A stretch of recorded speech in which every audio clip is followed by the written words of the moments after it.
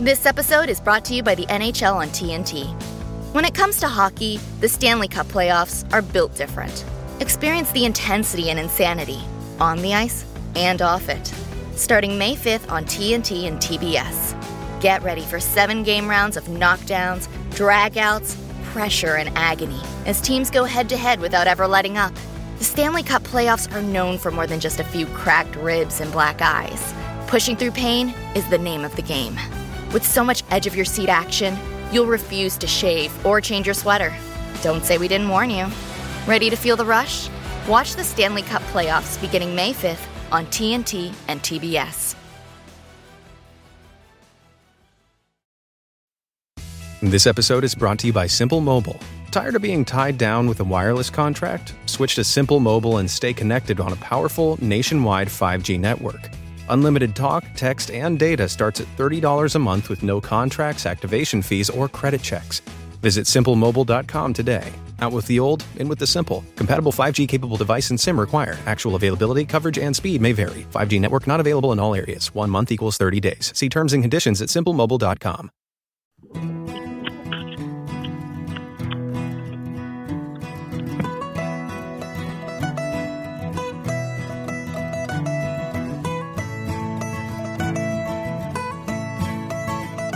Good morning, Unmatched the Hatch Nation. What's up, guys? Welcome to Unmatched the Hatch podcast, where we have discussions on fly fishing, hunting, and the great outdoors with our hosts Landon, Zach, Ian, and Cliff.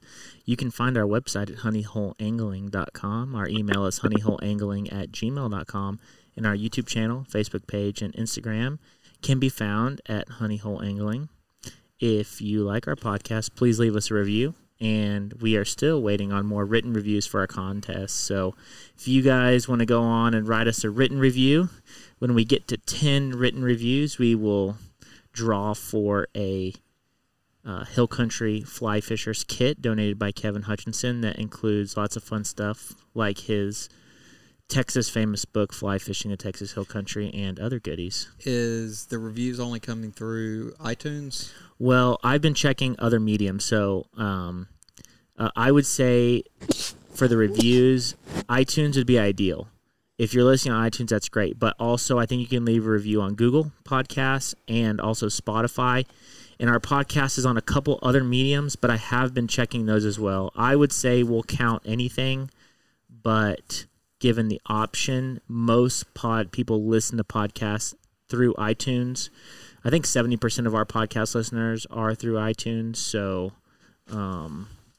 but if you leave a review anywhere, we'll find it. It'll still qualify. Yeah, it'll still qualify. And if you don't leave your name on the review, then we'll announce the winner, and then you guys can message us. But we'll cross that bridge when we get there. I think we're on episode 7 though. Is this number 7? Yeah, this is 7. Wow. Seems like we started just yesterday. 7 weeks ago. Just yesterday. It does feel weird. We did a podcast like 2 days ago, and now we're recording again. Right. Yeah.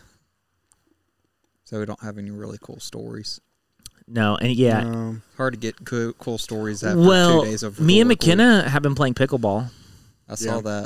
And it is super fun. You guys know what it is? Yeah, it's like racquetball. Not racquetball. It's like ping pong and tennis. Yeah, it's like ping pong and tennis, basically.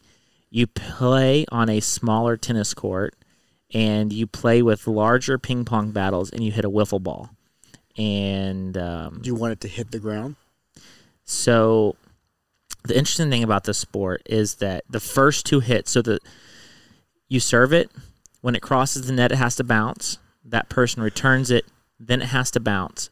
After that, the ball does not have to bounce. So the first 2 hits... Can it bounce? It can bounce once, can't bounce twice. But you can also hit it out of the air after that. So what inevitably ends up happening is that you move closer to the net as volleys go on longer. And, that's the interesting thing about it. You don't end up playing back the whole time like you do tennis.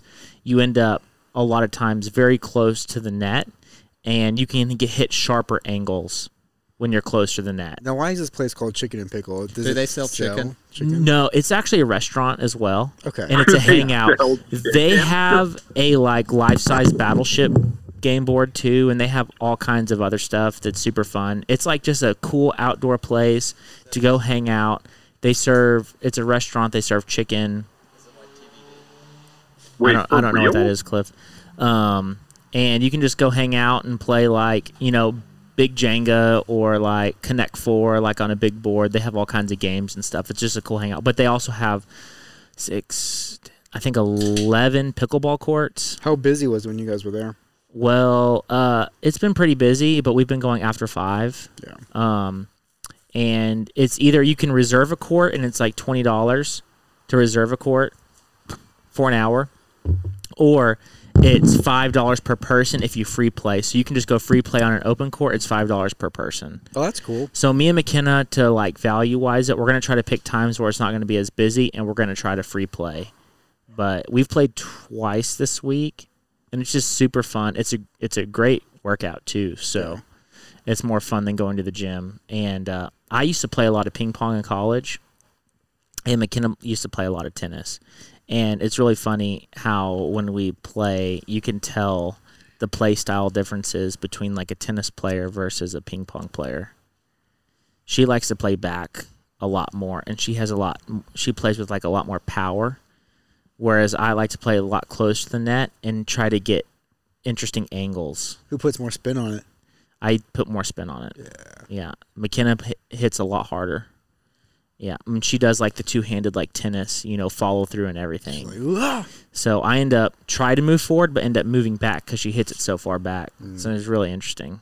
The first time we played 2 games. I won both, and then last time we played, she actually won both. So we're pretty evenly matched, which makes it fun too. It's not like it kind of sucks to play with people that are either way better than you or way worse than you, because then it's like not fun. It's not fun, but. We haven't played doubles yet, but doubles is really fun. So if anybody wants to play, open invitation. Cool. That's the most outdoors thing I've done in the past 2 days. Yeah. Yeah, you guys done anything fun since we last recorded? No. Not since Sunday. Yeah. I went home afterwards, went to sleep, went to work. Went to sleep. I've done that. Went to work. Went to sleep. Yeah. Went to work. Yeah. Now I'm here. Kendall, I don't know if we're going to get any flack for this, but Kendall and I actually did go to a restaurant for the first time. We went once on Friday and we went to the same place on Monday, because it's like, went to the Saucer where there's plenty of like outdoor seating. Oh, yeah. And you're all at picnic tables and stuff. Basically in my backyard. Yeah, pretty Front much. yard, yeah, I guess. mean, it's kind of like that. Just like how open it is. So, yeah. We don't plan on going inside anywhere anytime soon, but like an outdoor patio that's pretty open, we're getting comfortable. A lot of places have social distancing inside their dining room too. Yeah, I know. It's just there's just not a lot of moving air, like moving circulation, and that's kind of what the issue is, at least as far as like the scientists are saying, which that's how I'm looking at. Yeah. Well, that's cool. I forgot what I was going to say. Oh, we had questions. Cool. The first question, let me pull them up. The first question, H. Cowart 4 asked, is Ian single? Wait, who is H. Cowart 4? Wow, I did not expect that question to be on the podcast. He should have left the tag out, man. No, I wanted to give credit. No. People don't know who H. Cowart 4 is. Ian doesn't know who it is. Clearly. Which So- is a little disappointing. Ian, do you have a response to that question? Yes, I am. Yes, you are. So if there's any eligible listeners. Any eligible ladies, you don't, okay, this is going to get ratchet real quick. Throw out your handle. That way people know who you are. No, They we're can not reach going to you. go that far. No, If send you an wanna get email the- to matchmaking@honeyholeangling.com. Ian, do me a favor real quick. Get on your Instagram. Okay. Type in H. Cowart 4. Cliff's really upset by this. No, I know who H. Cowart 4 is, bro. Okay.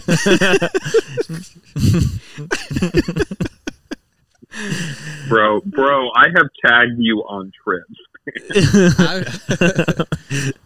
I was trying to just throw it out there. Landon ruined it by saying the tag. I was just going to throw it out there so any female listeners would know that you're single and ready to mingle. Okay, I wouldn't go that far. I would say if you're trying to get to know me, and you somehow stumbled upon this podcast, follow me on Instagram. I'll start there. So you're saying that you're not single and you're not? No, I ready to am mingle? single. I'm Not I'm ready just to single. mingle. No, I am single. I'm just picky. I just don't want like some random person. Yeah, but you have to Yeah. mingle a little bit. Yeah. Oh, anyway, we'll move on. Dude, We'll we move don't on. know, And bro. We don't know. Our we three don't know female who listeners listens to now this. know that, Yeah. you know. Ian's ready to go. Man, we got ratchet questions this week. Well, this one, Random on the fly ask. have you ever been swarmed by wasp or bees while hunting or fishing? Yes. Yes. How they go? Go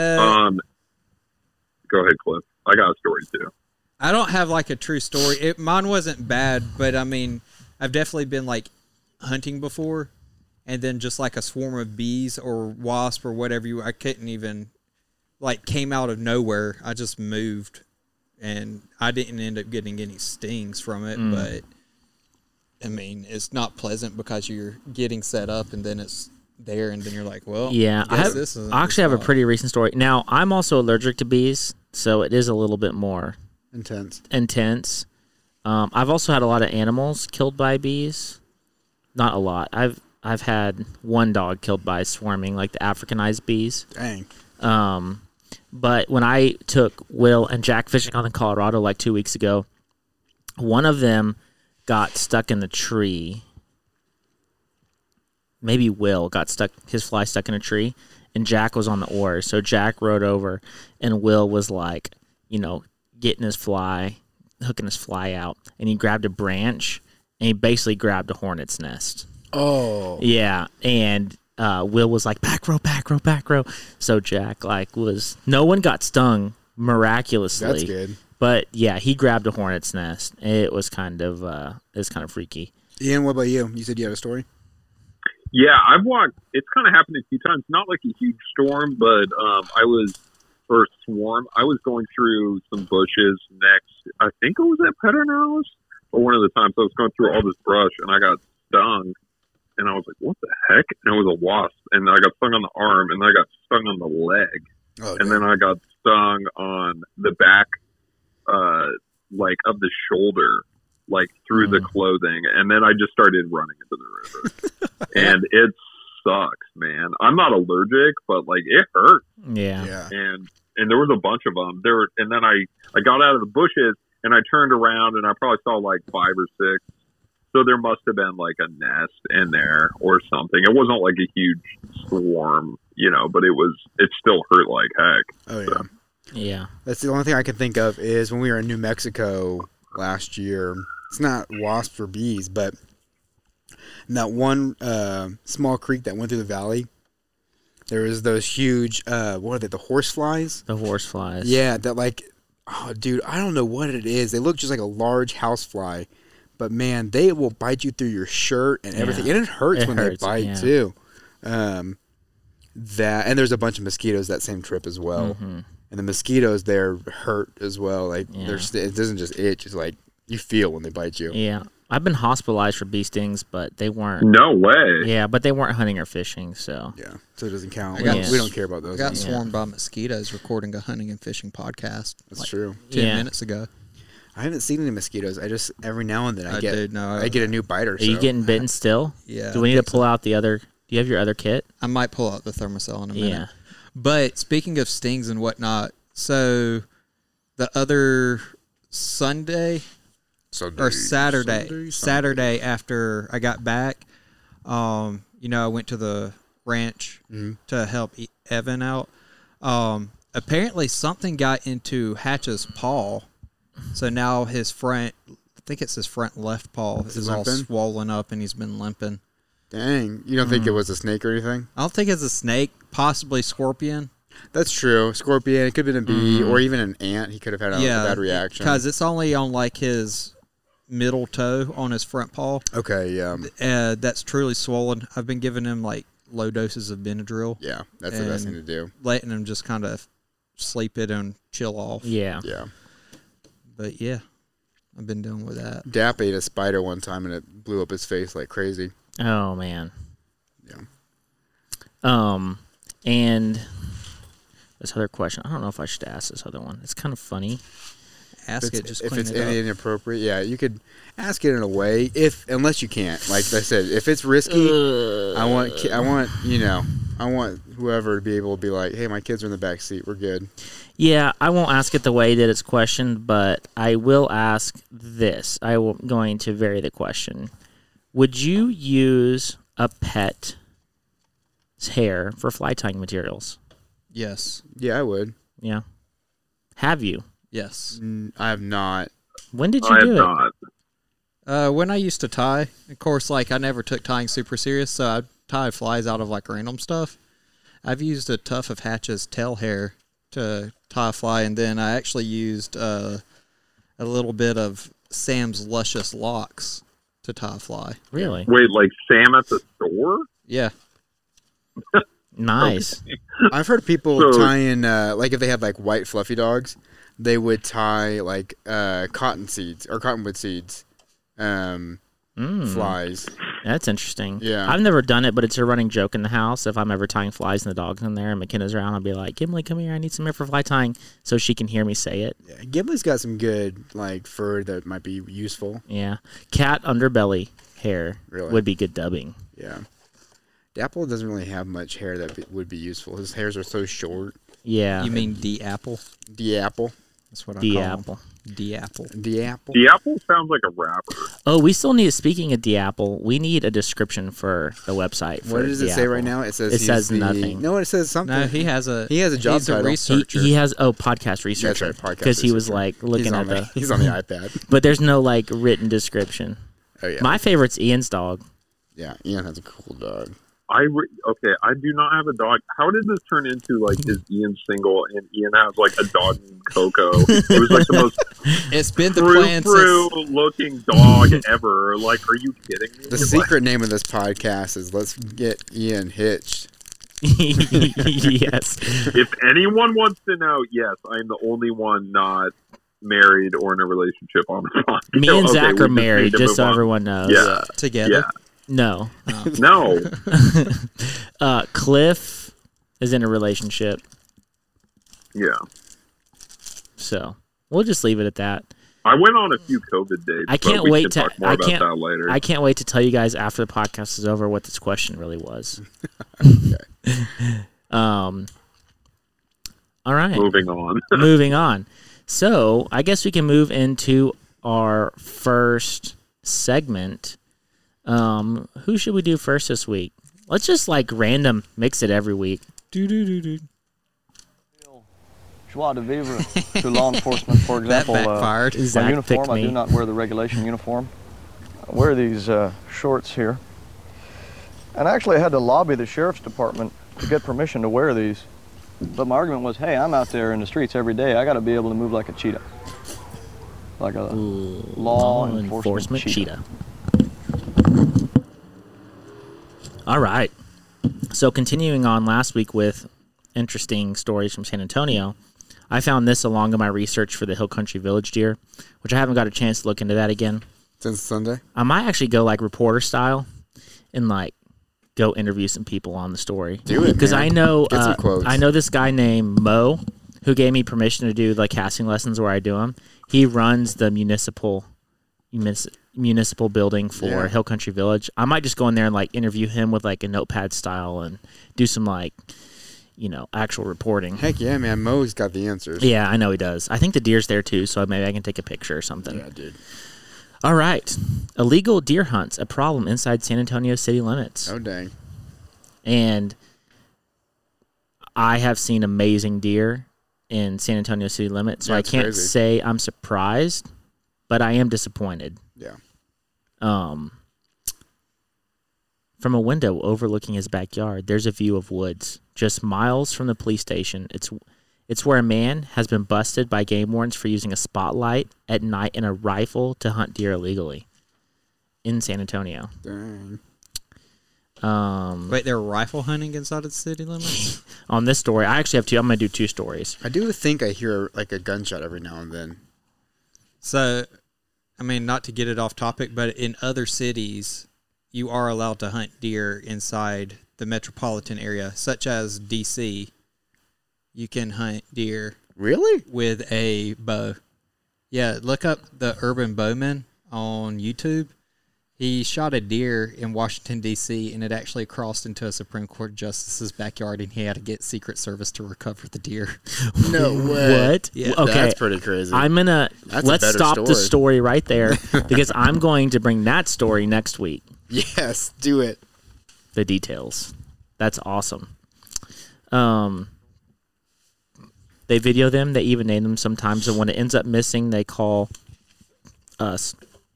Calls from local lakes are common too, as fishermen turn in others who go over the limit with the fish they catch and keep. Oh, how did this get out of order? Time out. I'm sorry, guys. Cool.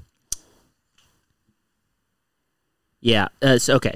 So, the gunshot near the police station. A dozen game wardens travel Bexar County, which is where San Antonio is, chasing down poachers. Business is always brisk as they answer more than 100 illegal hunting calls a year for Bexar County. I don't know. Does that seem low or high to y'all? For Bexar County? For Bexar County. Just for 100. hunting? Yeah, 100 illegal hunting calls a year for Bexar That's County. one every 3 to 4 days. That's pretty high. I would say that's pretty high. Yeah, I would think so. Parks and Wildlife officials say poaching is a crime of opportunity. In 2008, wardens say 2 men were caught hunting in the medical center area and were caught on tape. They were hunting from their truck along Floyd Curl Drive. Game wardens found the evidence when they dropped the tailgate a trophy buck. A majority of the violations in San Antonio area are during the hunting season we encounter that are sorry, guys. We encounter that are deer related occur inside the Loop 1604. So most of these are inside Loop 1604. Okay, And that would make sense with the poaching because there are a lot of areas outside Loop 1604 where you could hunt legally. Yeah. Yeah. Especially like south of town. Well, yeah, and then like the county itself ends pretty close to outside the loop. Authorities say many poachers get caught through calls on Operation Game Thief Hotline. It's a toll-free number homeowners use to call authorities about suspicious trucks and trespassers. These homeowners get upset when their animal friends fail to show up. I mean, it is cool. Like, I get that too because, you know, when we lived over by McAllister Park, we would have deer in our yard all the time, and just watching them is cool. It's fun to see them. Yeah. And this is another article. Poachers target San Antonio neighborhoods to hunt trophy bucks.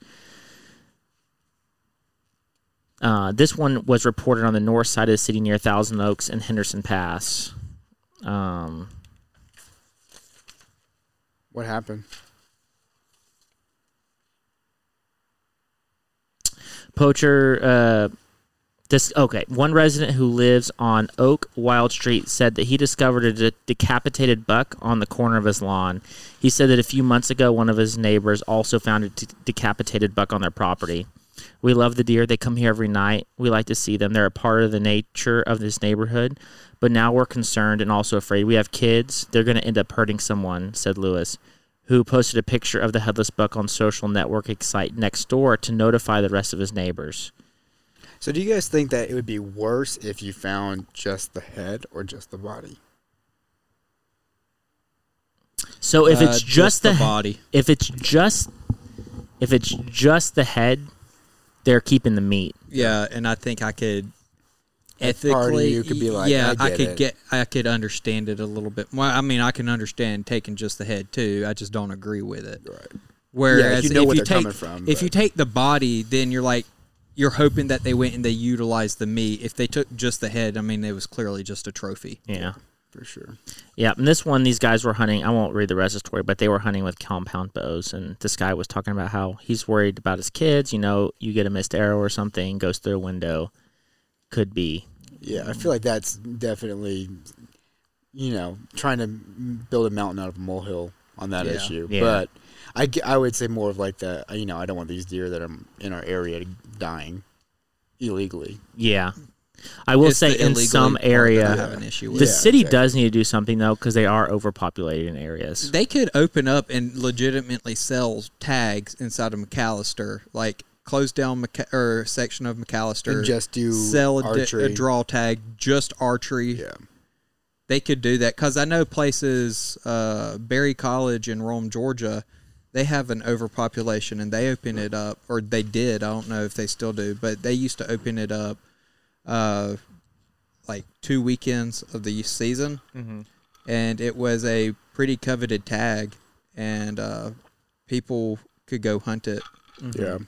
to help control the deer population. I mean, these deer, they're just like the deer here, where they're so used to humans, they would come up to you. So maybe that's part of it too. That it would be, at least the first couple of times they did it, there wouldn't be any sport to it.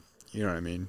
I mean, that's how it will always be, but the fact of the matter is, where you're looking at it from a conservation standpoint, is if they get too out of control and out of hand, then they start starving and dying off anyway. And Right, it's 'cause there's not enough to go a around. much less humane way of dying than just someone taking it with a bow and then utilizing the meat.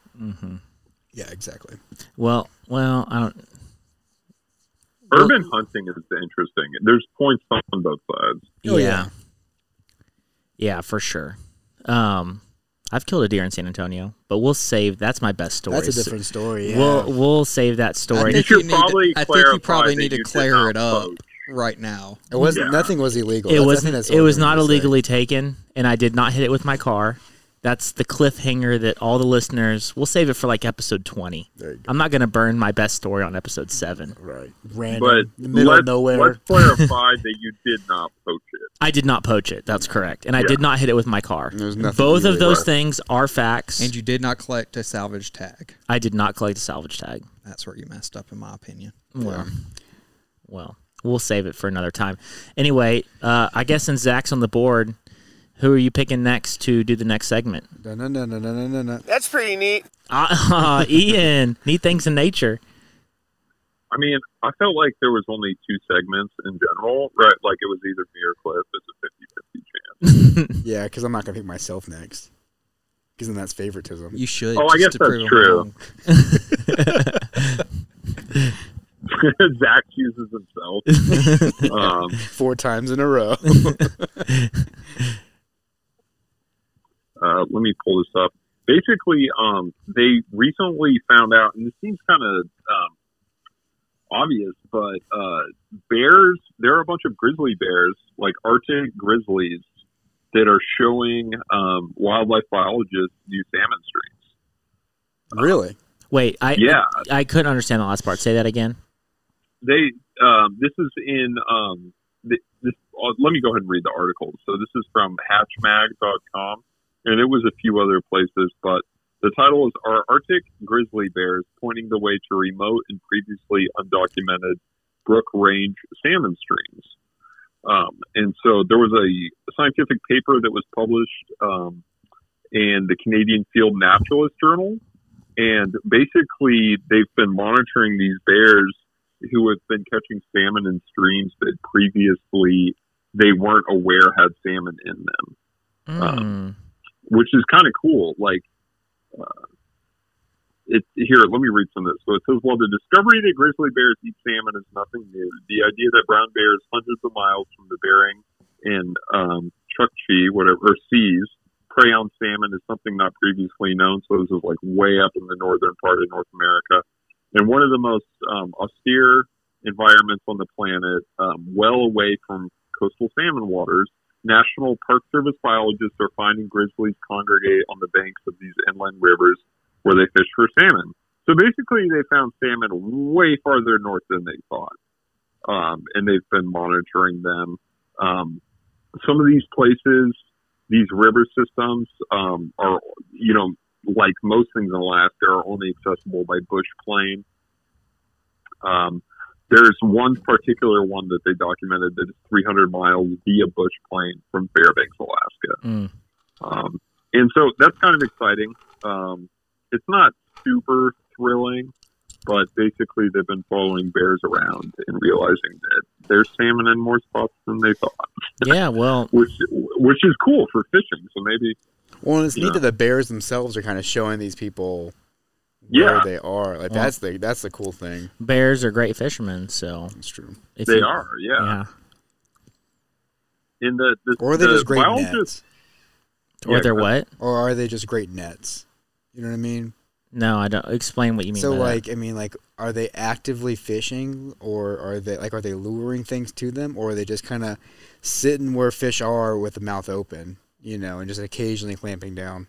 No, because they use their paws to pop them up. Yeah, but I mean, like, it's kind of like a net. They're kind of just like big, teethy nets. They're not angling, Right. They're netting. but I would say maybe that's because, you know, commercial fishermen use nets a lot of times, and that's still considered fishing. Is it though? Ooh. I think, like, terminology-wise, it is. Mm, Angling, though, is using a hook specifically. yeah, I get it. The nice thing about this is that these salmon streams were undocumented, so technically it's increasing, even if people knew about it, right? So I don't know if it's accessible to fishing, but there's more salmon, and that's exciting. Are there a lot of salmon in these rivers? Like, are they pretty large runs? I don't think they got that far. Okay. They just found salmon. Yeah, I don't know if it was like discovering new. I think it was just from this article, and if you wrote this article, please write in and correct us. It looks like it was portions of existing tributaries and headwaters of river systems. Okay. So for migrating salmon, they just found them in areas that were previously not known. Okay. By Cool. observing these Arctic grizzlies, which is cool. Like, if you like nature, that's exciting to find salmon in new spots where you didn't know they were. Yeah. Yeah. And it's like in headwaters, too, you know, they may know that salmon are coming in that main river system, but, you know, salmon always go back to where they were born. So if they're headed up to the specific headwaters, then that's good information to know, especially from a conservation point of view, maybe in the future. Yeah, that's what it looked like. Yeah. Basically, the bottom line is they found salmon in parts of rivers and river systems where they hadn't previously seen them. Okay. Cool. Via grizzlies. That's awesome. Grizzlies. All right, Zach, who's up next? I think it's wolves. Myth. Wolves are dangerous to humans. Fact. You have a better chance of being hit by a meteorite than eaten by a wolf. Except if you wake up naked in the woods. Alrighty. So as I said on the last podcast that I would circle back to the Port A thing with a little bit more details into it. So to kind of recap, currently on the Texas coast, Port Aransas area, they are looking to dredge the channel to accommodate larger crude vessels to come in, so that for a variety of different reasons, and that's what I'm going to get into now. So, as I mentioned last podcast, the channel is currently, I think I said 45 feet, but after doing a little bit more research, it's sitting at 47. So, off 2 foot We actually had an email about that. Someone did correct us in the email. to What? 47. No, I'm just kidding. Oh, I was like, damn. They were fact-checking you, Cliff. So the channel is currently sitting at about 47 feet, and but the port already has, and what I mean by port, I mean there's a port in Port Aransas that they're calling the port, where Right. all these ships are coming in, and I think it's part of something called Refinery Row or something, is what I saw on a Corpus Christi news web page. But they currently have permits to already dig to 55 feet. So it is going to increase either way from 47 to 55, which that could still be an issue in of itself with the silt and the top layers of soil. Have and they everything. already started dredging to 55? I don't think that they have started dredging, but they do have the permit to. Okay. And the reason why I think that they haven't started is because they are also proposing to the U.S. Army Corps of Engineers to dig to 75 feet, as mentioned in the last podcast, to accommodate what they are calling VLCCs, or very large crude carriers, to Harbor Island, where the port wants to see a crude oil terminal built. So it will be a terminal to load crude oil onto these tanker ships and stuff, and then export it out or send it around the U.S. But I guess, so it doesn't matter, though, if it's 10 feet or 30 feet they're going to add. Either way would mess up the fishery. Right. But I would argue that as little damage as possible would be better. So, is it set? Like, they're going to do it no matter what? I think it's pretty set at the 55. If they already have the permits to do everything, then they're at least going to do 55, and I think they're trying to get it to go up to the 75 mark. Dang. Is there anything we can do? I don't think there's anything we can do on the 55, but on the 75, or if they haven't done it and we say no one wants the 75, we've given you an inch and you're trying to take a mile. Right. Maybe it could put a whole stop to it altogether. Right.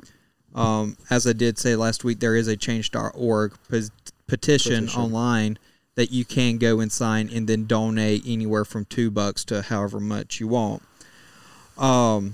So they applied to the Texas Commission of Environmental Quality for a permit, also to discharge the brine from desalination plants on Harbor Island. So they're also wanting to build what they call a desal plant, or a desalination plant. And what that is it's the process in which they take away mineral compounds from saline water. Generally, distillation refers to the removal of salts and minerals from a target substance, as in soil distillation, which is an issue for agriculture.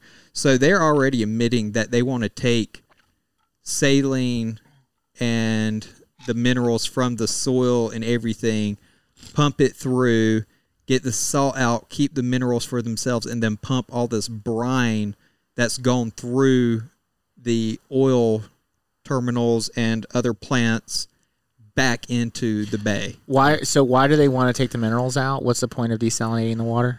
Another thing to sell, I guess. I mean, it's a mineral right, so it's same thing as like on ranches around here. You see these people who have these massive ranches, and what they've done is they've sold off the mineral rights and the oil rights underground, and then that's affording them to buy and keep these large swaths of land. So when they say mineral, they don't.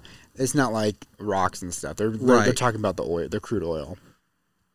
Right. Like they're removing the crude oil from the water, essentially. I kind of read that as they're taking the salt out of the water.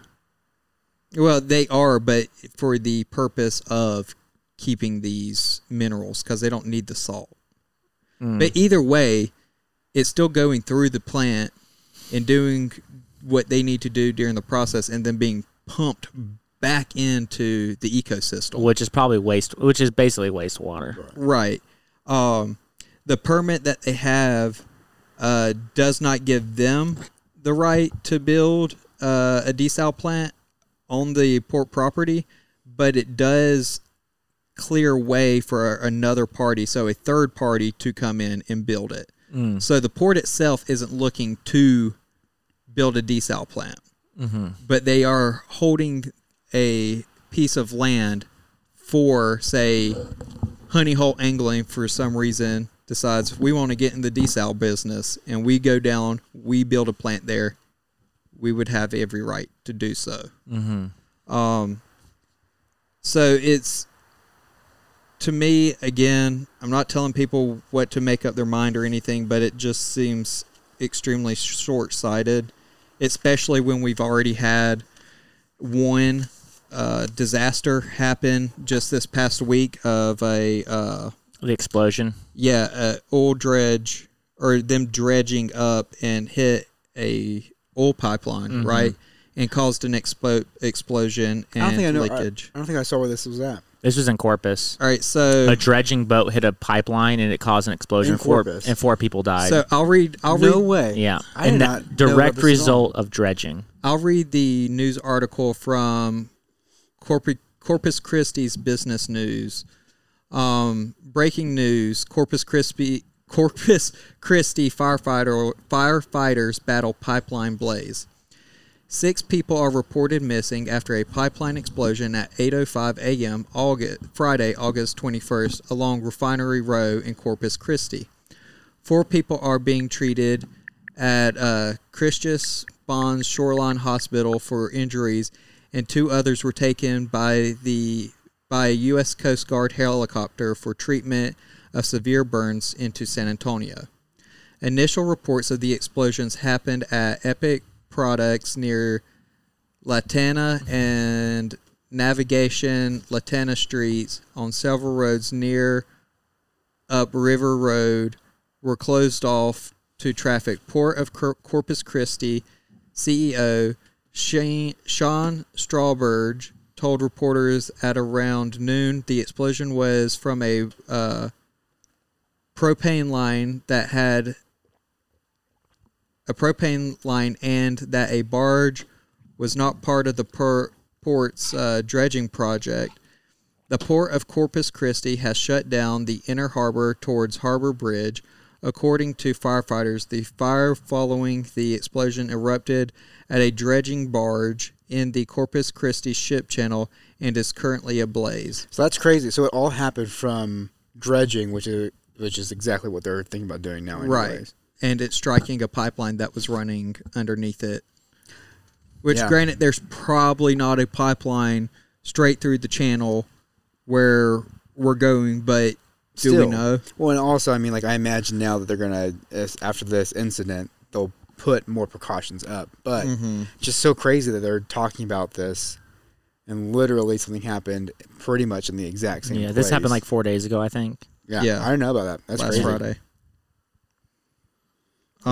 According to firefighters, the fire following the explosion erupted at a dredging barge in the Corpus Christi ship channel and is currently ablaze. I know I read that, but I'm trying to get my spot back.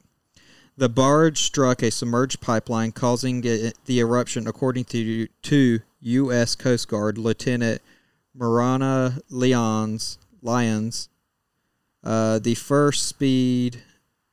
fire spread from the pipeline to a grain elevator. Valero employees rescued multiple people who had ended up in the water. Workers were on board the barge and at the pipeline site when the explosion and fire occurred. So that's the end of the article. Dang.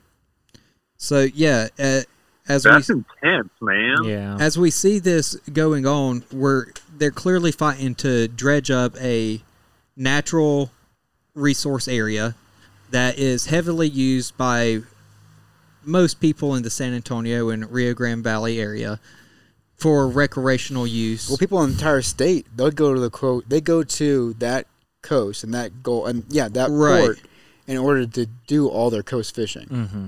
Right. And it's one of the best. I mean, it is known as the saltwater fishery for the Texas. state of Texas. Yeah, if you're sure. fishing, if you're fishing salt, you're going to the Aransas Pass Right. Port A area between the north and south jetty systems. That's just what you do. That's where you go. That's crazy. And then to add all this on top of it, you're going to mess up a multi-million-dollar industry for recreational use in being all the guides and everything down there. Just fishing in general is all that's going to go away. And on top of that, you're going to cause a... Sorry, I'm checking my blood sugar too. You're also going to cause a bunch of ecological disruptions in that the soils are going to flare up and then cause cloudy coverage, which makes the sea life or the plant sea life not be able to photosynthesis properly, affects killing it everything. off. Yeah, it's just going to be.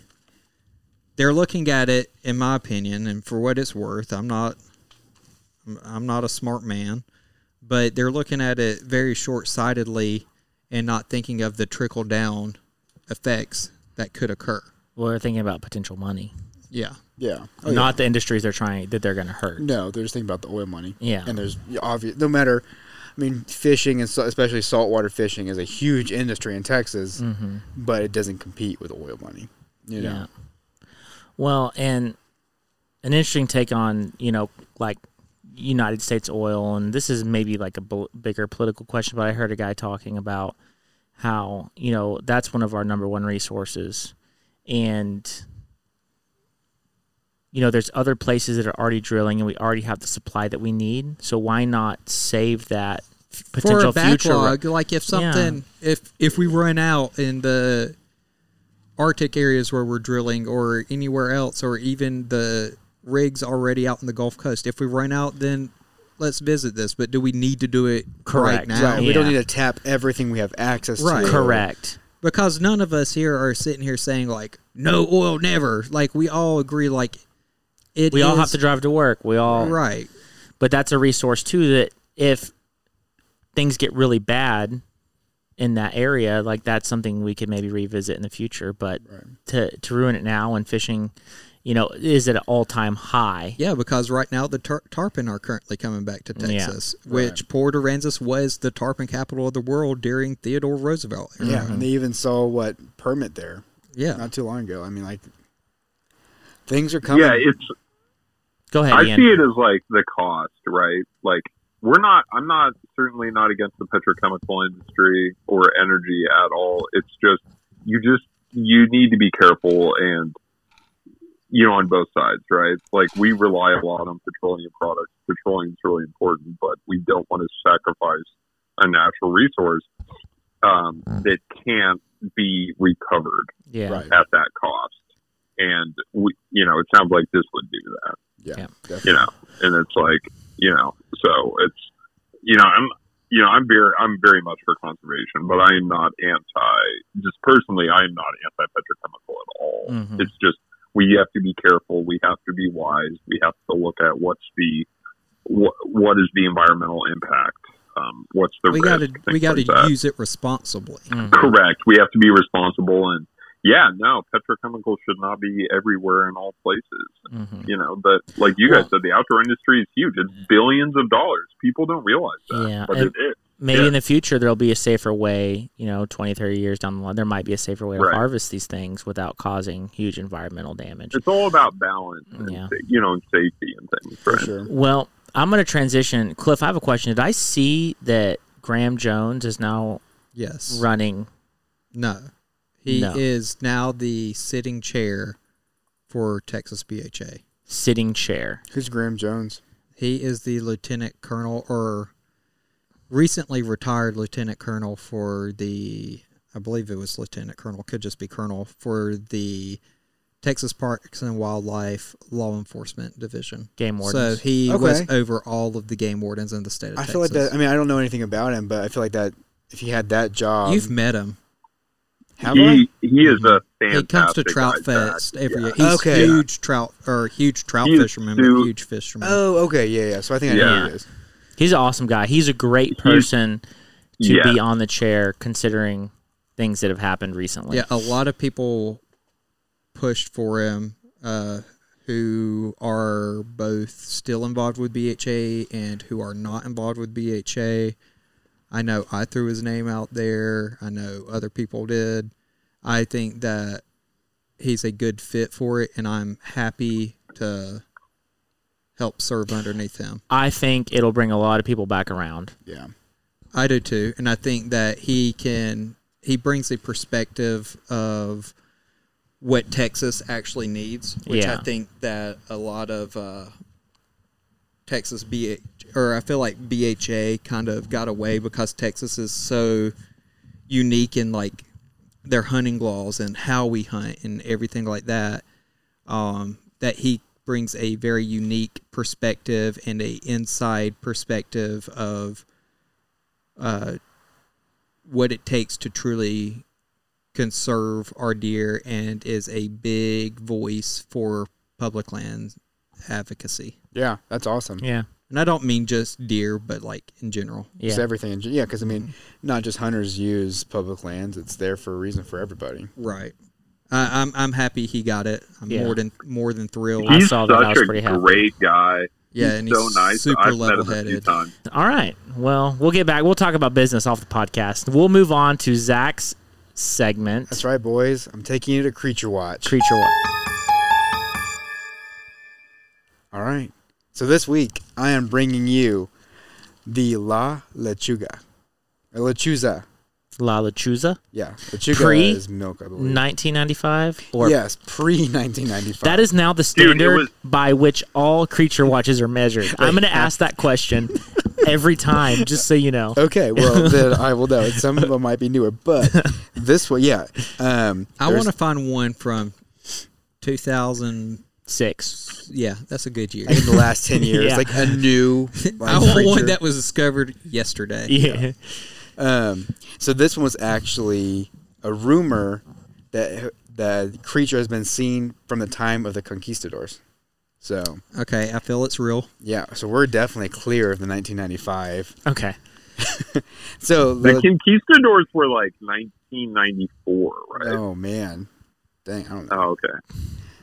I don't teach Texas history, guys. Anyway, go on. La lechuza is a Spanish phrase for barn owl, but this is based on the Mexican folklore that it is a witch who can turn into a giant owl. Ooh. Yes, been seen all throughout of Texas and Mexico. At night, she turns into an owl and attacks anybody that she does not like. People will be out in the woods or just out in the day, and they will see a dark, large owl staring at them. But what's weird is that some people think it's just a giant owl, and some people say that they see an old, decaying woman's head on top of an owl's body. Interesting. Right. But there isn't just one that they think. They think that there's a whole flock of them across all of Texas and Central America, and they might hunt in packs. Really? Yep. But during the day, they're actually witches, or just women in general. And Women or witches? witches. Okay. Yeah. Women witches, not warlocks. Okay. Is there like a story I don't have a story yet. of a personal? No. But I have more information Okay. about La Lechuza. Okay. There is a rumor that a woman who was killed by her lover was also a witch, and she put herself into an owl as she was dying and became the first La Lechuza. Okay.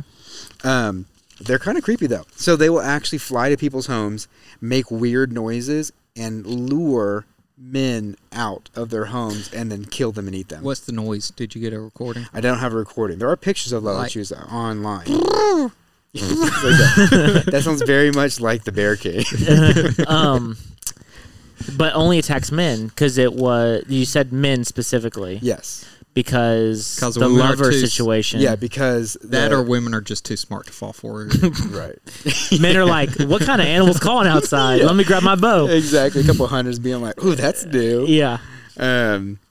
Yeah. So it usually calls men out because that the lover was a man who killed her, or the other story is it was witches and the village men got together and killed them that way as well. Interesting. They feast on people, so they like to eat men. Okay. So, they also can control lightning and thunderstorms, and they have been known to drain car batteries to keep people stranded so they can eat them. That's freaky. Yeah, that it actually thinks. Yeah, that far because ahead. you've had a battery issue the past few days. I Oh, man. did have a battery issue the past 2 days. I got some bad news for you, dude. Well, my battery's fixed now. But if it goes that again, Yeah. I'm getting real nervous. Well, if you see one and she doesn't kill you, she's most likely trying to tell you that you're going to have a tragedy happen in your life pretty soon. and it might be that you die. So it's either she kills you or she's trying to warn you that you're gonna die. Yeah. But she's There's not going to be not the like one a- that kills you. There's just not a middle ground. No, if Interesting. it's bad news bears if you see one. Will you guys make sure I make it inside before you leave? But it's kind of like the And if I hear weird noises tonight, I ain't coming out. it's kind of like the banshee from like Irish folklore then. Yeah. Because I imagine the everybody has banshee, similar like things. you'd hear it if you heard it. I think it was, don't quote me, but like 3 nights in a row, then that means like she was coming for you Oh, dang, man. and all this other stuff. But then she'd also appear and then like not kill you, but then like you'd still mysteriously died. That's exactly what this yeah. sounds like. The only thing is La Lechuza does not give you 3 days warning. She just kind of does She it. just goes, That's it. Exactly. She just does the one time and then you're done. This episode is brought to you by Cox Contour TV. Sometimes it's hard to decide what to watch, but Cox Contour TV helps make that decision easier. Enjoy live TV, on-demand programs, DVR recordings, and music all in one place. And only with the sound of your voice with the Contour voice remote. Plus, catch the golf and basketball action you've been waiting for on the Contour Sports app. Learn more at cox.com/contour. This episode is brought to you by Cox Contour TV. Sometimes it's hard to decide what to watch, but Cox Contour TV helps make that decision easier. Enjoy live TV, on-demand programs, DVR recordings, and music all in one place. And only with the sound of your voice with the Contour voice remote. Plus, catch the golf and basketball action you've been waiting for on the Contour Sports app. Learn more at cox.com/contour. Do you guys know what skinwalkers are? Yeah, they're creatures that walk on people's skin. No. we're gonna need a Why is it- towel. Landon's you over should- here spilling his soda. Yeah. You should do one on that. But like yeah. growing up in Arizona, like I lived there for 10 years. If everyone doesn't know, and my whole family lived there for like 17. Yeah, they're basically like they're similar. They're like witches and healers out on the Navajo reservation, and you have to be very careful what you say about them in northern Arizona because you could joke about them, but people will stare at you like, don't joke about that. It's really creepy. No, I'll do a segment on like people are skinwalkers very pretty soon. serious. Yeah.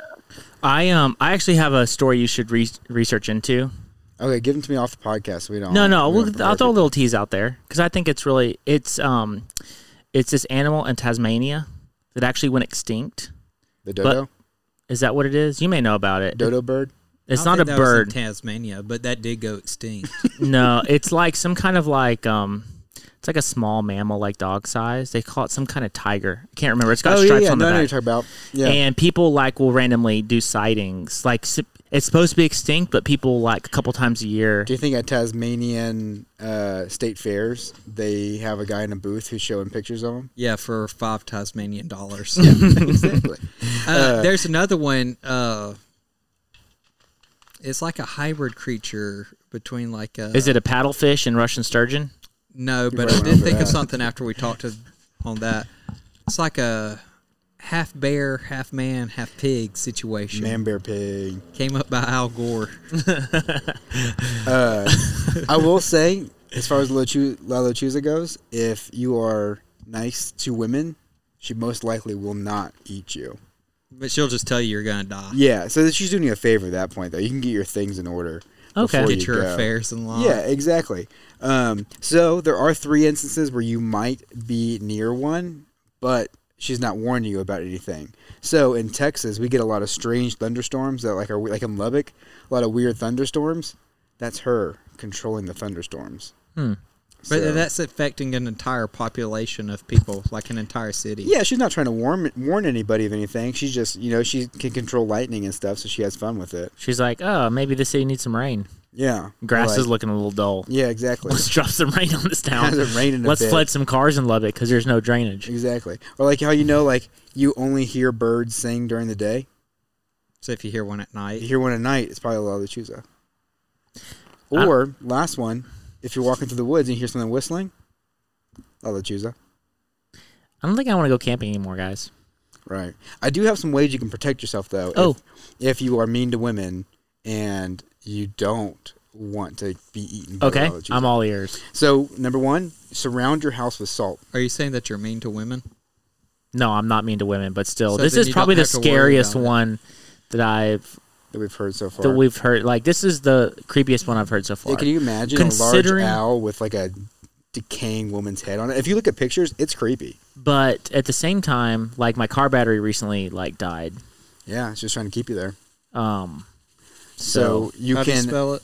La Lechuza, Lechuza, and put witch afterwards because otherwise Oh, it just gosh, comes Cliff. up as owl. So you surround your head with, you surround your house with salt. You can curse at it. I don't know why that. Oh wow, that deters is it, creepy. How right? has this not been made into a horror movie? let me see. Oh, I know. I mean, that's perfect for it. Wow. Ian, if you can't see it, it's this old woman's head, and she has a beak of an owl. Ian, Google it. Oh, wait. Send me. Someone text me the link. I want to. Cliff's on it. Yeah.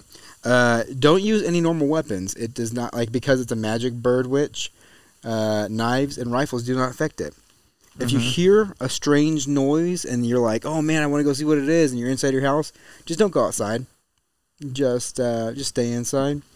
And then the last thing is avoid eye contact because... This is the best one. Oh, yeah. That one's, yeah. That's the best one for sure. Avoid eye contact because she will steal your soul and shapeshift into you. Dude, this is terrifying, Yeah. bro. I just got your text. Oh, yeah. Yeah, no, it's nightmare-inducing. This is... Oh, yeah. wow. Oh. That's a local Texas legend, guys. La Lechuza. Is there... I'm sure there's a movie about La Lechuza There has to be. Yeah, it'd have to be in something. because we could watch it Oh, yeah. as a group and then report on it. Right? Cult of the Owl Witch, La Lechuza. La Lechuza. Interesting. Oh, there's a cult? Oh, I didn't even know there was a cult of the Owl Witch. I bet those people are kind of creepy. This is on Amazon. Is it a cult or a coven? Is it a movie? Or is it a book? It looks like it's. Or is it a social club? It's a social. You know club. what's funny? You know what's funny? I did Wait, you link got- the Amazon link to that cat thing from last week. Oh, yeah. The boy or whatever his name, Billy and the. Billy and the Wampus Cat. Billy- I linked Billy the and the Amazon link. Wampus Cat. Unfortunately, it was sold out on Amazon, but coming back into stock soon. Oh, So it must be yeah. popular. You have Amazon Prime. You can listen to the soundtrack to this. Billy. Is and it a the Wampus Cat. soundtrack? Yeah, this one's a soundtrack. It's La Lechuza, Cult of the Owl Witch. It's an explicit album, Oh. but they do have a song on here called Taco Truck. Oh, that's nice. Oh, cool. Well, cool. Well, that's all I had for Creature Watch, guys. That was by It's far the $8.91. creepiest one. For sure. The stuff of nightmares. Yeah, there's going to be creepier ones, too. Sweet. I'm looking forward to it. Ooh. Oh, perfect. All right. So our main topic this week is fly shop etiquette. Yeah. Which I think is a good topic. I think so, too. It's definitely... It definitely ranges no matter where you are. Yeah. And, you know, I will also say on the flip side of fly shop etiquette, there's also fly shop employee etiquette. So, like, fly shop should be treating you a certain way as a customer. Right. And we're not going to go into that as much. But if you are not being treated appropriately as a customer, then, you know, it's up to you whether you decide to go back to that fly shop. But I've heard a lot of people. Go ahead, Cliff. All right, so breaking news. There are Cliff just gave the timeout sign and was like, whoa, guys. I have found the La Lechuza movie. Yeah. On if you just Google it and go to the video section, there are YouTube movies and Of stuff real of La it. Lechuza's? No, they're like fan Like fiction. fake ones? yeah. Or is it like, this is what they sound like at night? La Lechuza presented by Heartfire Media. It's 2 minutes and 40 seconds. Yeah, but what if it's like the Ring sort of situation where it's like Well, nothing, then- like you're good until you start searching for the video, and then it's like the real La Lechuza. No, don't play it. What if Don't it is play it. something? Don't play it. It's going to get us. And plus, we don't even know what that is, and it could be copyrighted. It could be copyright. Yeah. La la la la la. La, la, Cliff. la, la. We'll watch it after. It sounded like Dwight talking. Send us the link. Didn't it? So back to what I was talking about. Fly shops should be treating you with respect. They should be helping you out. For sure. And so if they're not doing that, then, don't spend money with them. But yeah, the only thing that kind of sucks is that sometimes you are kind of forced into a situation where it's like you may be in a small town where it's one fly shop and you went there knowing like I'm going to buy some flies from the shop when I get to this, vacation destination. Mm-hmm. Yeah, well, if you have to buy flies, you have to buy flies, but you don't have to like tell other people about them. Oh, yeah, that's or true. You don't have to like come back next time you come to town. Very true. So, but we're not going to talk about fly shop etiquette. You guys can discern for yourselves whether employees are treating you respectfully. We're going to be talking about etiquette from the consumer side, right. And I'll start the conversation off by maybe talking about how fly shops make their money. And maybe that'll help you guys out with as far as some information. So the ways fly shops do not really make money is by selling flies. Mm. Like if you think that, I'm going to go buy like $15 worth of flies, which is great. Like anything helps. Right. But the time associated with ordering and organizing flies appropriately versus how much fly shops actually make off flies, they spend a lot of work, so they extend a lot of labor for something that they're going to make minimal money off of. Right. But that's probably what majority of people go in to buy. Correct. Especially at like a destination fly shop. Correct. Most people are going to buy flies or leaders. Flies, leaders, tippet, that sort of things. And, leaders and tippet, those are more of a money maker, I would say. Because it's less hours to put correct. If you got to think about, and this is more like, I've worked in fly shops, so this is more like looking at like the business management side of things. But if you think about like how much something costs and you subtract the labor out of that, most, fly shops spend most of their time on flies and that's going to bring back the lowest amount of return for a fly shop in the end. The best things you can buy are like rods, reels, jackets, clothing. Clothing's a money maker, that sort of thing. So, but not everyone needs that. Yeah, that being said, just because you go to a fly shop does not mean like I'll go in and buy $50 worth of flies and that I do not feel bad about doing that at all. You shouldn't. Right. You shouldn't feel bad about going in because the fly shop appreciates it. Right. Like I'm still spending money. You're still spending money.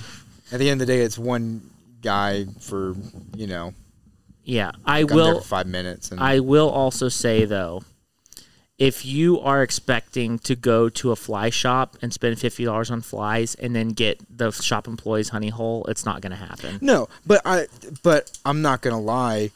If I spend like $50, which for a lot of people, I mean, that's $50 is a lot of money. You know what I mean? Like not comparatively, but like I expect some information that might help. Correct. You know what I mean? Yeah, I'm not saying that like to be honest, unless I book a trip with somebody, I don't really plan on seeing the honey hole.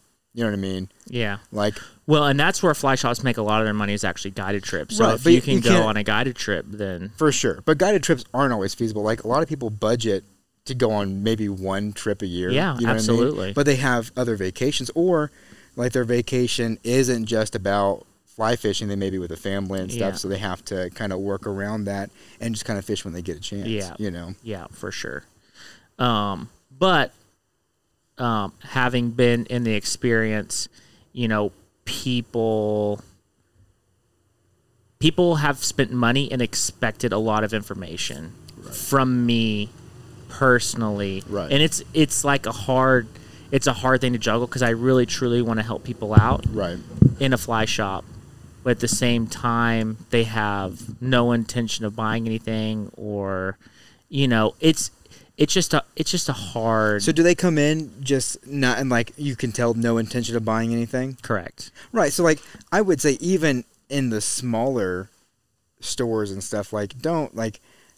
It's rude to go in and ask for information without buying anything. Correct. That's the point I was getting at. Okay, but like to be honest, if you go in and buy $20 worth of flies, I personally, granted, I'm on the other side of things as a consumer. I think that like me spending any money outside of like $1 for chapstick or something would be worth at least some guidance. You know, like Correct. hey, go like this is where a lot of people go, but this is where you might be able to catch some fish. Yeah. You know, And a lot of the guidance that if you're coming in asking for flies, a lot of the guidance is these are the hatches. The information they're Right. going to give you, these are the flies you need to use because these are the hatches that we have going on right now. So they're going to guide you in that direction. At the same time, if you think about it from a shop employee's perspective, they are not going to make their favorite places to fish more crowded.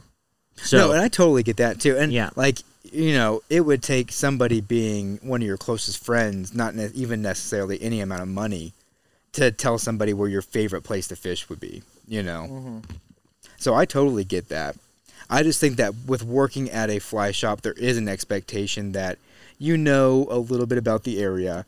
Obviously, you don't have to give out your honey holes, but like people want to find out about the sport and people want to try the sport. And I think that you have a responsibility to point people in the right direction. correct. You know? And if people come in and they treat me with respect, or they take our free fly fishing classes, or you know they do a private lesson, and you know and they're nice, and you know they're asking a lot of questions, they're really trying to learn, you know they're buying a thing here or there, then you know I've told a lot of people a spot that me and you frequent, Right. like that we fish very frequently. Right. And so I have like given a lot of my spots away, Yeah. you know, to people. And a lot of that is a lot of repeat people. So the more I see people, the more I get to know them. Yeah, for sure. The more I'll talk to them. I'll give them one of my good spots. They'll give me one of their good spots. We kind of trade information, and we both grow from there. Definitely. And I think it's different when because you could argue that our store, you guys probably don't get a lot of like, oh, hey, I'm in San Antonio just for a weekend. Where's a couple good places to fish? I'm sure you get some of that, but it's probably mainly people who live here, actively fish around here. Yeah. Most people like that call. Oh, really? Yeah. And that's an interesting thing. They call for information? They call for information. Yeah, see, at that point, I think it's different. And sometimes I don't really know how to. I tell people go to the Japanese tea gardens, or tell people the SeaWorld. Riverwalk or something like that. You know, Yeah, I don't. Calling is different, and I don't really know. I get now what you're saying. It's a tough situation because then then where do you draw the line, sort of thing. But I would just say that if a customer comes in, is friendly, because obviously you have the ones who are demanding, is willing to spend some money, like they're not asking for everything. They just want to catch some fish. Yeah. You know what I mean? They don't need to know where the best place in the 100 miles is. They just And want I to want know. people to come and have a good time. And, Right. And I believe that if I lead people in the right direction, they go out, they catch fish, and they have a good time, they're going to come back to me. And even at like small shops where I'm on a vacation, like most shops I've been to, like even in Santa Fe or like Boulder and places like that, if I have a good experience, I've actually gone back. Or like in the Smoky Mountains, like I'll go back to the same fly shop. Even, I mean, it might be a year apart, but I'm still going back. And every time I've gone to some of them, I've dropped over $100. You know what I mean? So I mean, like, granted, it's not setting the world on fire, but like, there's definitely been shops I've been to where I can tell the second I walk in, they're gauging me and gauging my knowledge, and they don't necessarily want to give me any information, and I'm still spending, money with them, and that's kind of frustrating. Yeah. But mainly because the people are just rude who work there. Yeah. And that's where it's like the give and take of. Right, for sure.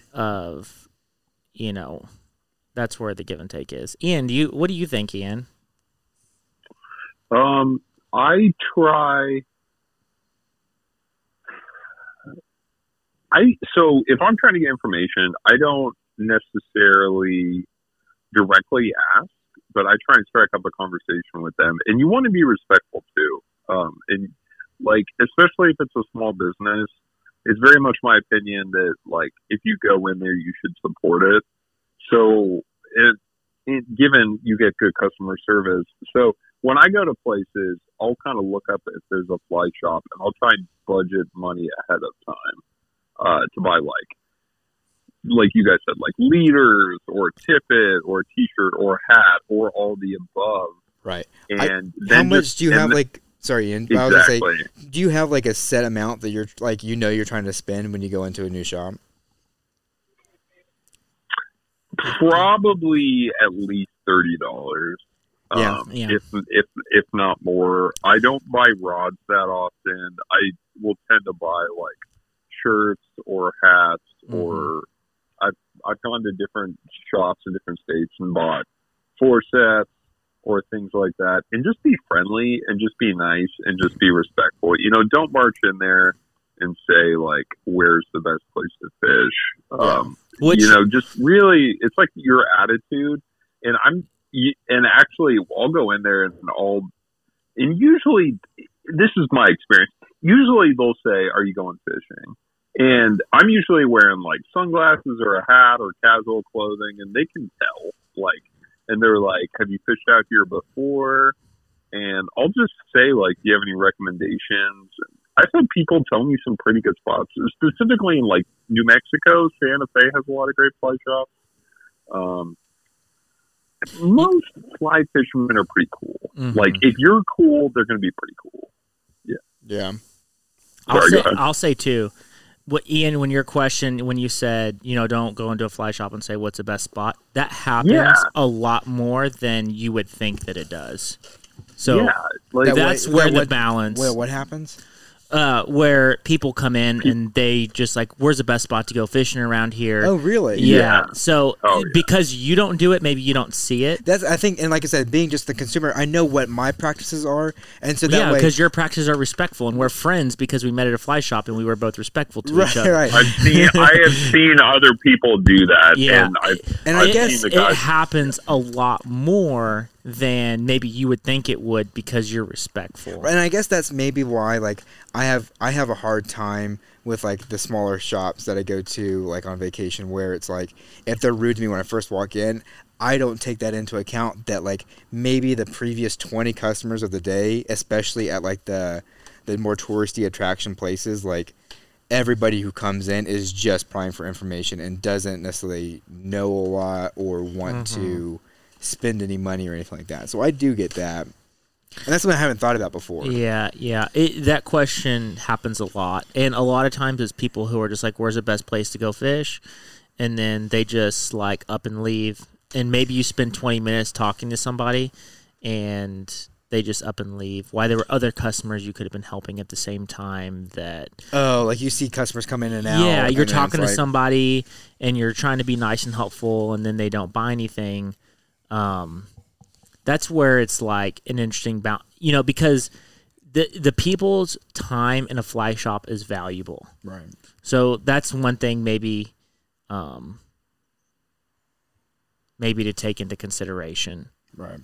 But if you come in, you're nice, and especially if you're not asking where's the best spot to go fishing, but you're like, hey, I'm having trouble with my cast, or I don't know this knot, I will 100% walk through people on that kind of stuff. That kind of stuff. 101 type but stuff. Fishing spots is hard. So with that being said,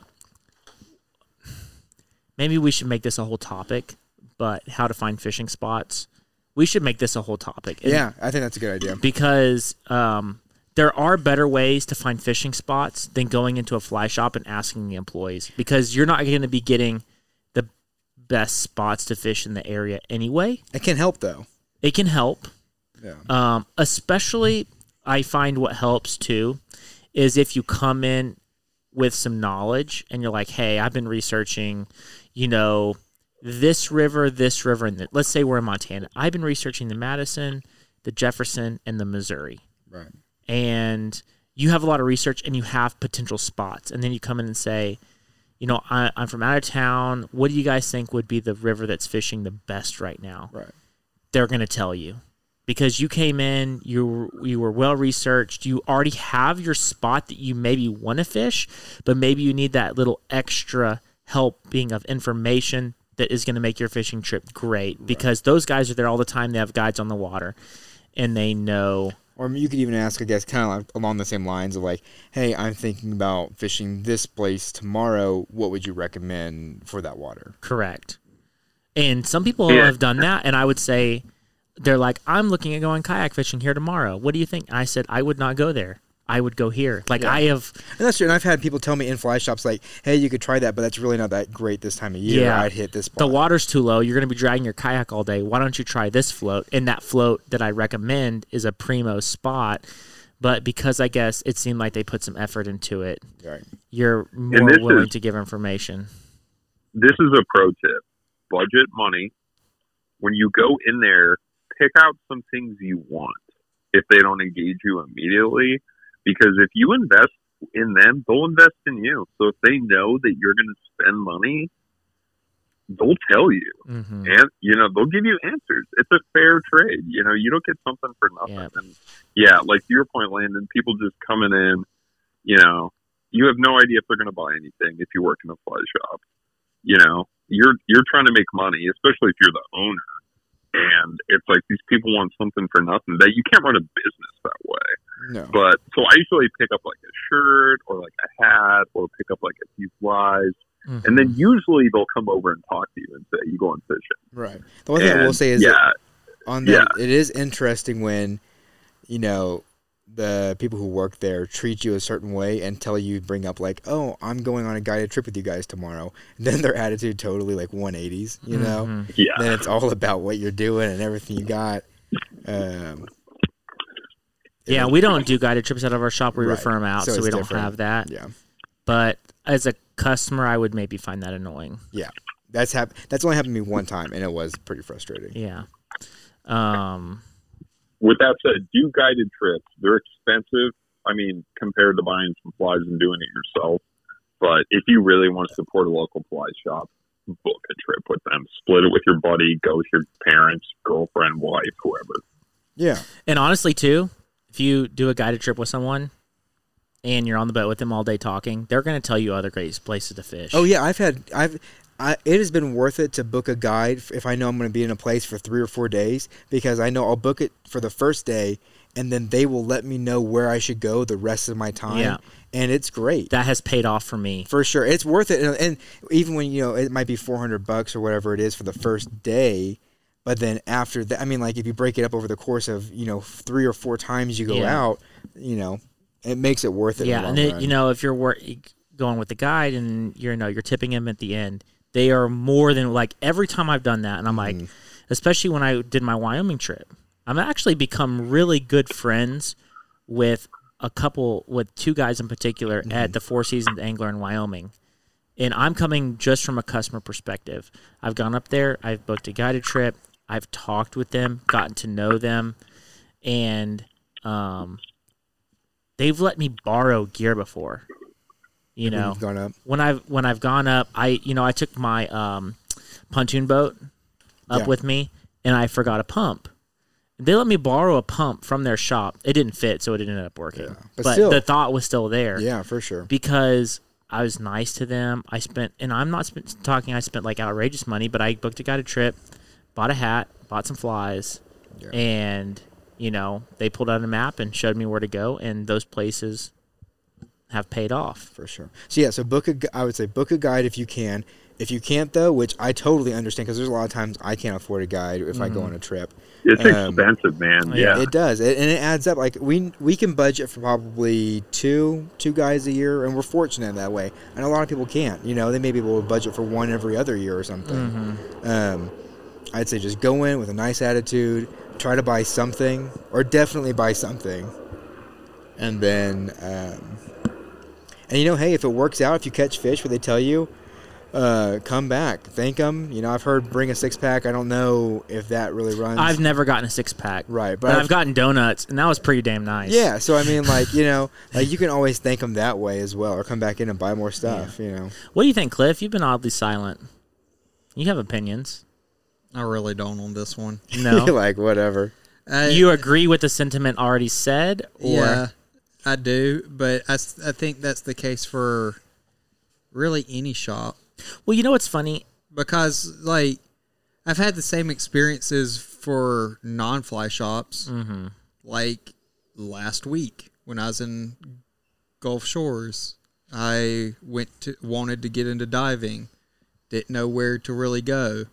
I went in, I just started talking to the guy and looking around at different products and stuff. Ended up buying a snorkel, and first day, let's split it up that way.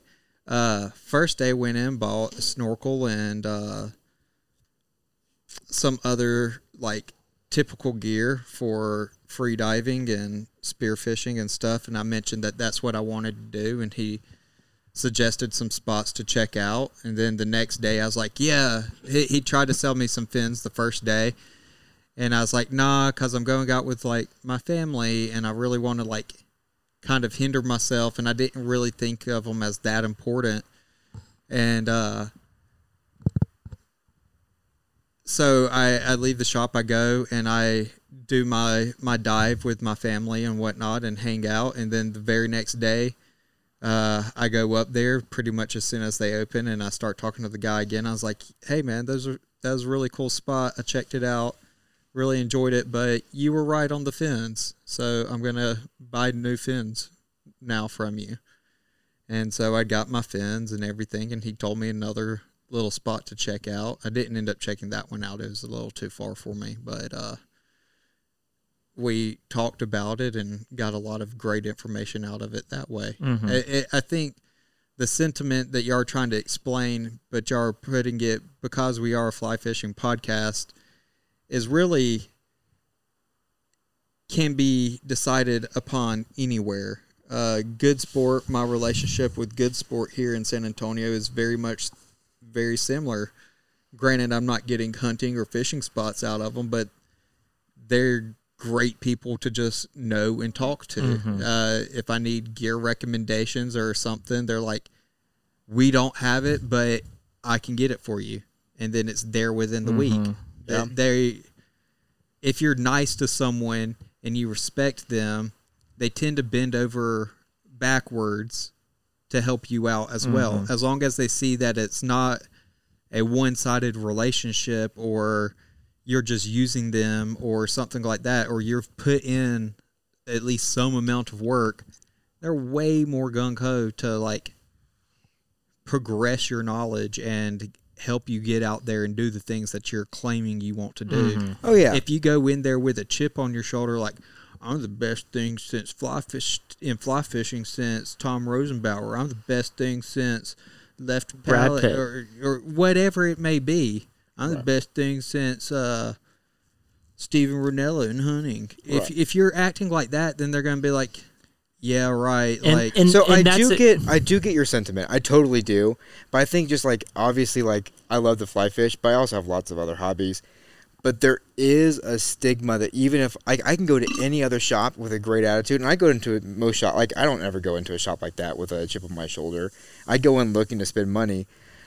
It's just not more often than not, but fly shops are more likely to have somebody who's going to have a bad attitude working there before they know if I'm going to spend money or not. Well, that's... You know what I mean? Like, I think that's why it's a different conversation about fly shops. Because, like, I've been into other stores, and if I go in with a great attitude, I'm most likely received with a great attitude. Whereas at fly shops, that's not always the case. I could see that. I think that's then the retail employee at the fly shop having a chip on their shoulder. For sure, but I mean, it happens, like, I've been to, there's even a fly shop here in San Antonio that kind of similar situation. You know what I mean? And none of us go there anymore. Right, but I'm saying, like, it's not just, like, if it was one fly shop and one employee, I would totally get it, but like, I can think of, like, 3 instances where I've been into a shop and I've been like, man, like, if you weren't the only shop here, I don't know if I'd come back. You know, and I've gone in, like, spent money and been extremely friendly and knowledgeable and done my research before. I think that it's a fly shop issue. Not issue, but, like, it's something that is about people who work sometimes at fly shops. Mm-hmm. I just don't see it in that pull out. Yeah, I get it. You know, you guys all met me at a fly shop, so why don't you guys stroke my ego a little bit? We're all friends now. Right. What turned you on to the fly shop that y'all frequent? When you told me that you had a boat, I was like, this guy, I'm going to be my friend with that. You were one to use me. No, not really. No, we just hit it off because we went to the same university and you were really friendly. Yeah, I mean, the same thing for me. Mine was, because I didn't go to the same university.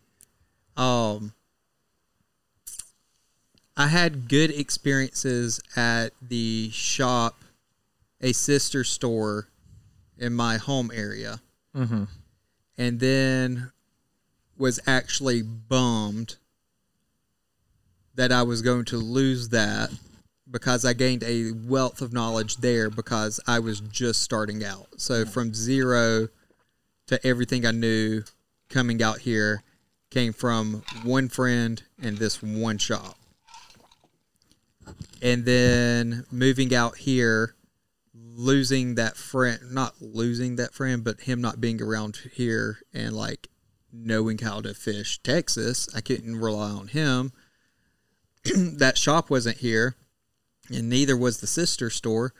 So meeting you at Alamo Fly Fishers, which I got into Alamo Fly Fishers to help build that community around me. Because, again, I moved out here knowing no one, so trying to build a community even from the ground. And then you coming in fairly close to the same time that I started going in, and then realizing what you do or where you were going to be opening the shop and stuff, and saying, hey, I'm from this area. I knew that y'all were coming, but I didn't know when. When's it opening? And talking to you that way. And then you taking a interest in helping to try and teach me to fly tie, and then get me involved in through volunteering and just being a good dude at the shop and fun to hang out with. That's how we became friends. Yeah, I think that's all good. I think just if both ends, people are respectful, it's a win-win all the way around. Yeah, I guess I would say that if you go in as a customer and know that you've done a little bit of homework, you know you're going to spend some money, and you are nice and friendly, it might not always work out. You know, sometimes they might give you the spot that's not hot, or they may be a little rude. There's jerks. That's just everywhere, and that's a great way to look at it. There's jerks. There's and everything. cool, solid dudes for sure. Or there's good, solid people everywhere as well. Yeah, and I would say for every rude person I've met working at a fly shop, there's been 2 or 3 people who have been awesome. Like, hey, let's how can I help you? What are we doing? Yeah. You know, I will say, let me just throw this caveat out. If you come into a fly shop and someone offers to help you, and you say, no, I'm just looking, don't get mad later on when someone's not helping you, because they tried and you put the onus back on yourself to ask for help. Correct. Oh yeah. Because definitely. I have had situations where we greet everyone that comes in the store, ask them if they, unless we're busy, then we try to meet up with them later. Right. And I've had people get mad because I wasn't helping them right at the moment when they needed it, but I had checked on them 2 minutes earlier. So, just if you say that you don't need help and you're just looking around and checking it out, you don't need any information. If you want help, go ask for it, and people will help. Yeah, no, I fully. Too many people are those standard response when you go into a store is, no, I'm just looking, and then they get mad when no one's around. Yeah, I get that. So just keep that in mind too. If you want help, ask for it. Yeah. Definitely. And I will also say one other thing that's really frustrating, and I think I covered this on one of the previous episodes. I don't remember how we got in the conversation, but fly shop employees don't really like to be quizzed. It comes off as super disrespectful. So don't try to quiz your knowledge versus theirs. And then there's also a lot of ways to catch a fish, and a lot of methods and a lot of things work. Some people dry fly fish, some people Euro nose, some people streamer fish, some people do everything. And generally when, a fly shop employee may not Euro nymph, it may not be the way that he likes to fish, but he still has a lot of knowledge. And so don't count someone out because they don't tenkara fish, or they don't do they don't only throw streamers. Yeah. They like to fish dry droppers. Everyone likes to fish the way they like to fish. And, myself and another employee, Sam, we fish very different techniques, very different types of waters. If you added us both together, we would have a majority of Texas fishing covered, but we're two totally different people. We fish for fish with different techniques. We like to do different things, and that's perfectly okay. And, you know, just because a fly shop employee tells you one way to catch a fish doesn't mean that's the only way to catch a fish. Yeah. They're going to be sharing with you the way that they catch fish and the flies that they use. If you were to ask me and Cliff... I think that can go both ways, though, because like Zach said when he was talking, I've also been into a fly shop or other places where they're trying to quiz me to get my knowledge, and like almost you feel like you're being belittled, like, oh, because I don't work at a fly shop, I know nothing. Because I don't go out every weekend. I would say that's nothing. happened. That I've experienced that. I would. Okay, so there's two ways to look at that. One, they're trying to belittle you because I've been the local fly shop in town. The other one has made me feel like that. There's also the other side of things where you're coming in for information, but maybe the shop employee needs more information from you for sure to help give a recommendation. So if they're like, I wouldn't say like quizzing your knowledge, but like asking you like informative questions to investigate what type of fishing you're doing. You know, if you're trying to buy flies, they might need to know what weight rod you're throwing to give you fly recommendations that are castable right, but on those that are rod. Inquisitive questions about the gear and your style, not, oh, well, have you ever fished this river before, or have you ever been here before, and like trying to like stroke their own ego that they're better. I feel like you can tell right off the bat. You can tell. I wouldn't say it's a specific question because I might ask you, Cliff, you're like, oh, I'm going to the Llano River. I'm like, well, have you fished the Guadalupe River before? And you're like, yeah, I fished the Guadalupe. I'm like, it fishes very similar to the, like that type of question might be, but the way it comes off can be the determining factor. Right. And I'll say too, I mean, like, I would not still say everybody... that the way that you portrayed that just then, and it could be predisposition of knowing you and knowing the topic we're talking about and discussing it, that still comes off extremely way nicer than ways that I've been approached before. Like I just came off as way nicer. Yeah. Yes. Well, that's how I would ask it. Right. But in the there's shop. other people who are like, oh, you're fishing that part of the Chattahoochee, or oh, you're doing this. Oh, well, what about this river here?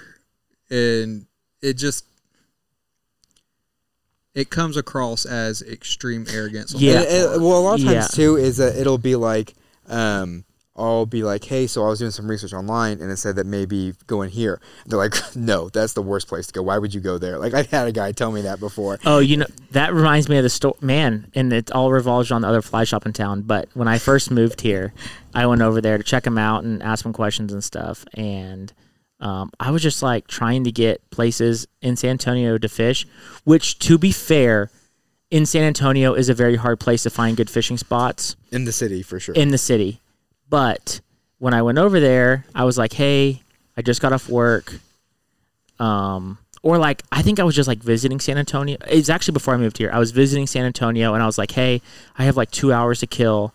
Like, we're somewhere like 30 minutes or less that I can go fish. And they were just like laughing at me. It's like, the only good place to go fish is trout on the Guadalupe, and I was like, well, how far away is that? They're like, oh, it's probably an hour and 15 minutes. I'm like, yeah, but I have like 2 hours. Like, where can I go wet a line? Oh, the only place to fish is trout. Is the only good fishing is trout on the Guadalupe. Well, that might be the only good fishing, but like, where can I go wet a line and like not catch a fish for an hour?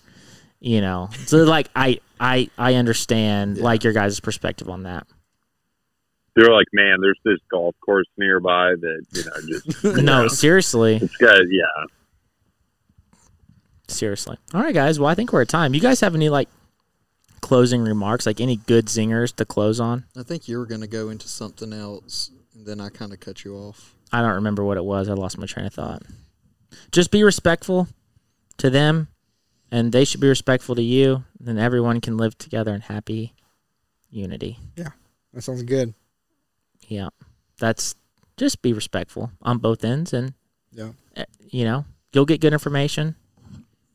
They'll make a little bit of money, and the fly fishing world can go on.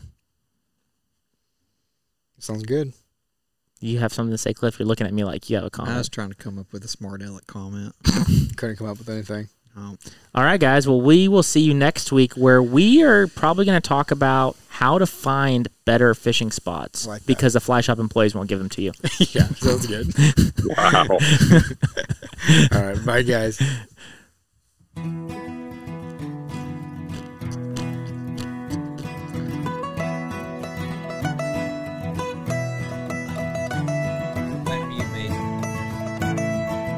Y'all come back now, you hear? Well, that was terrifying.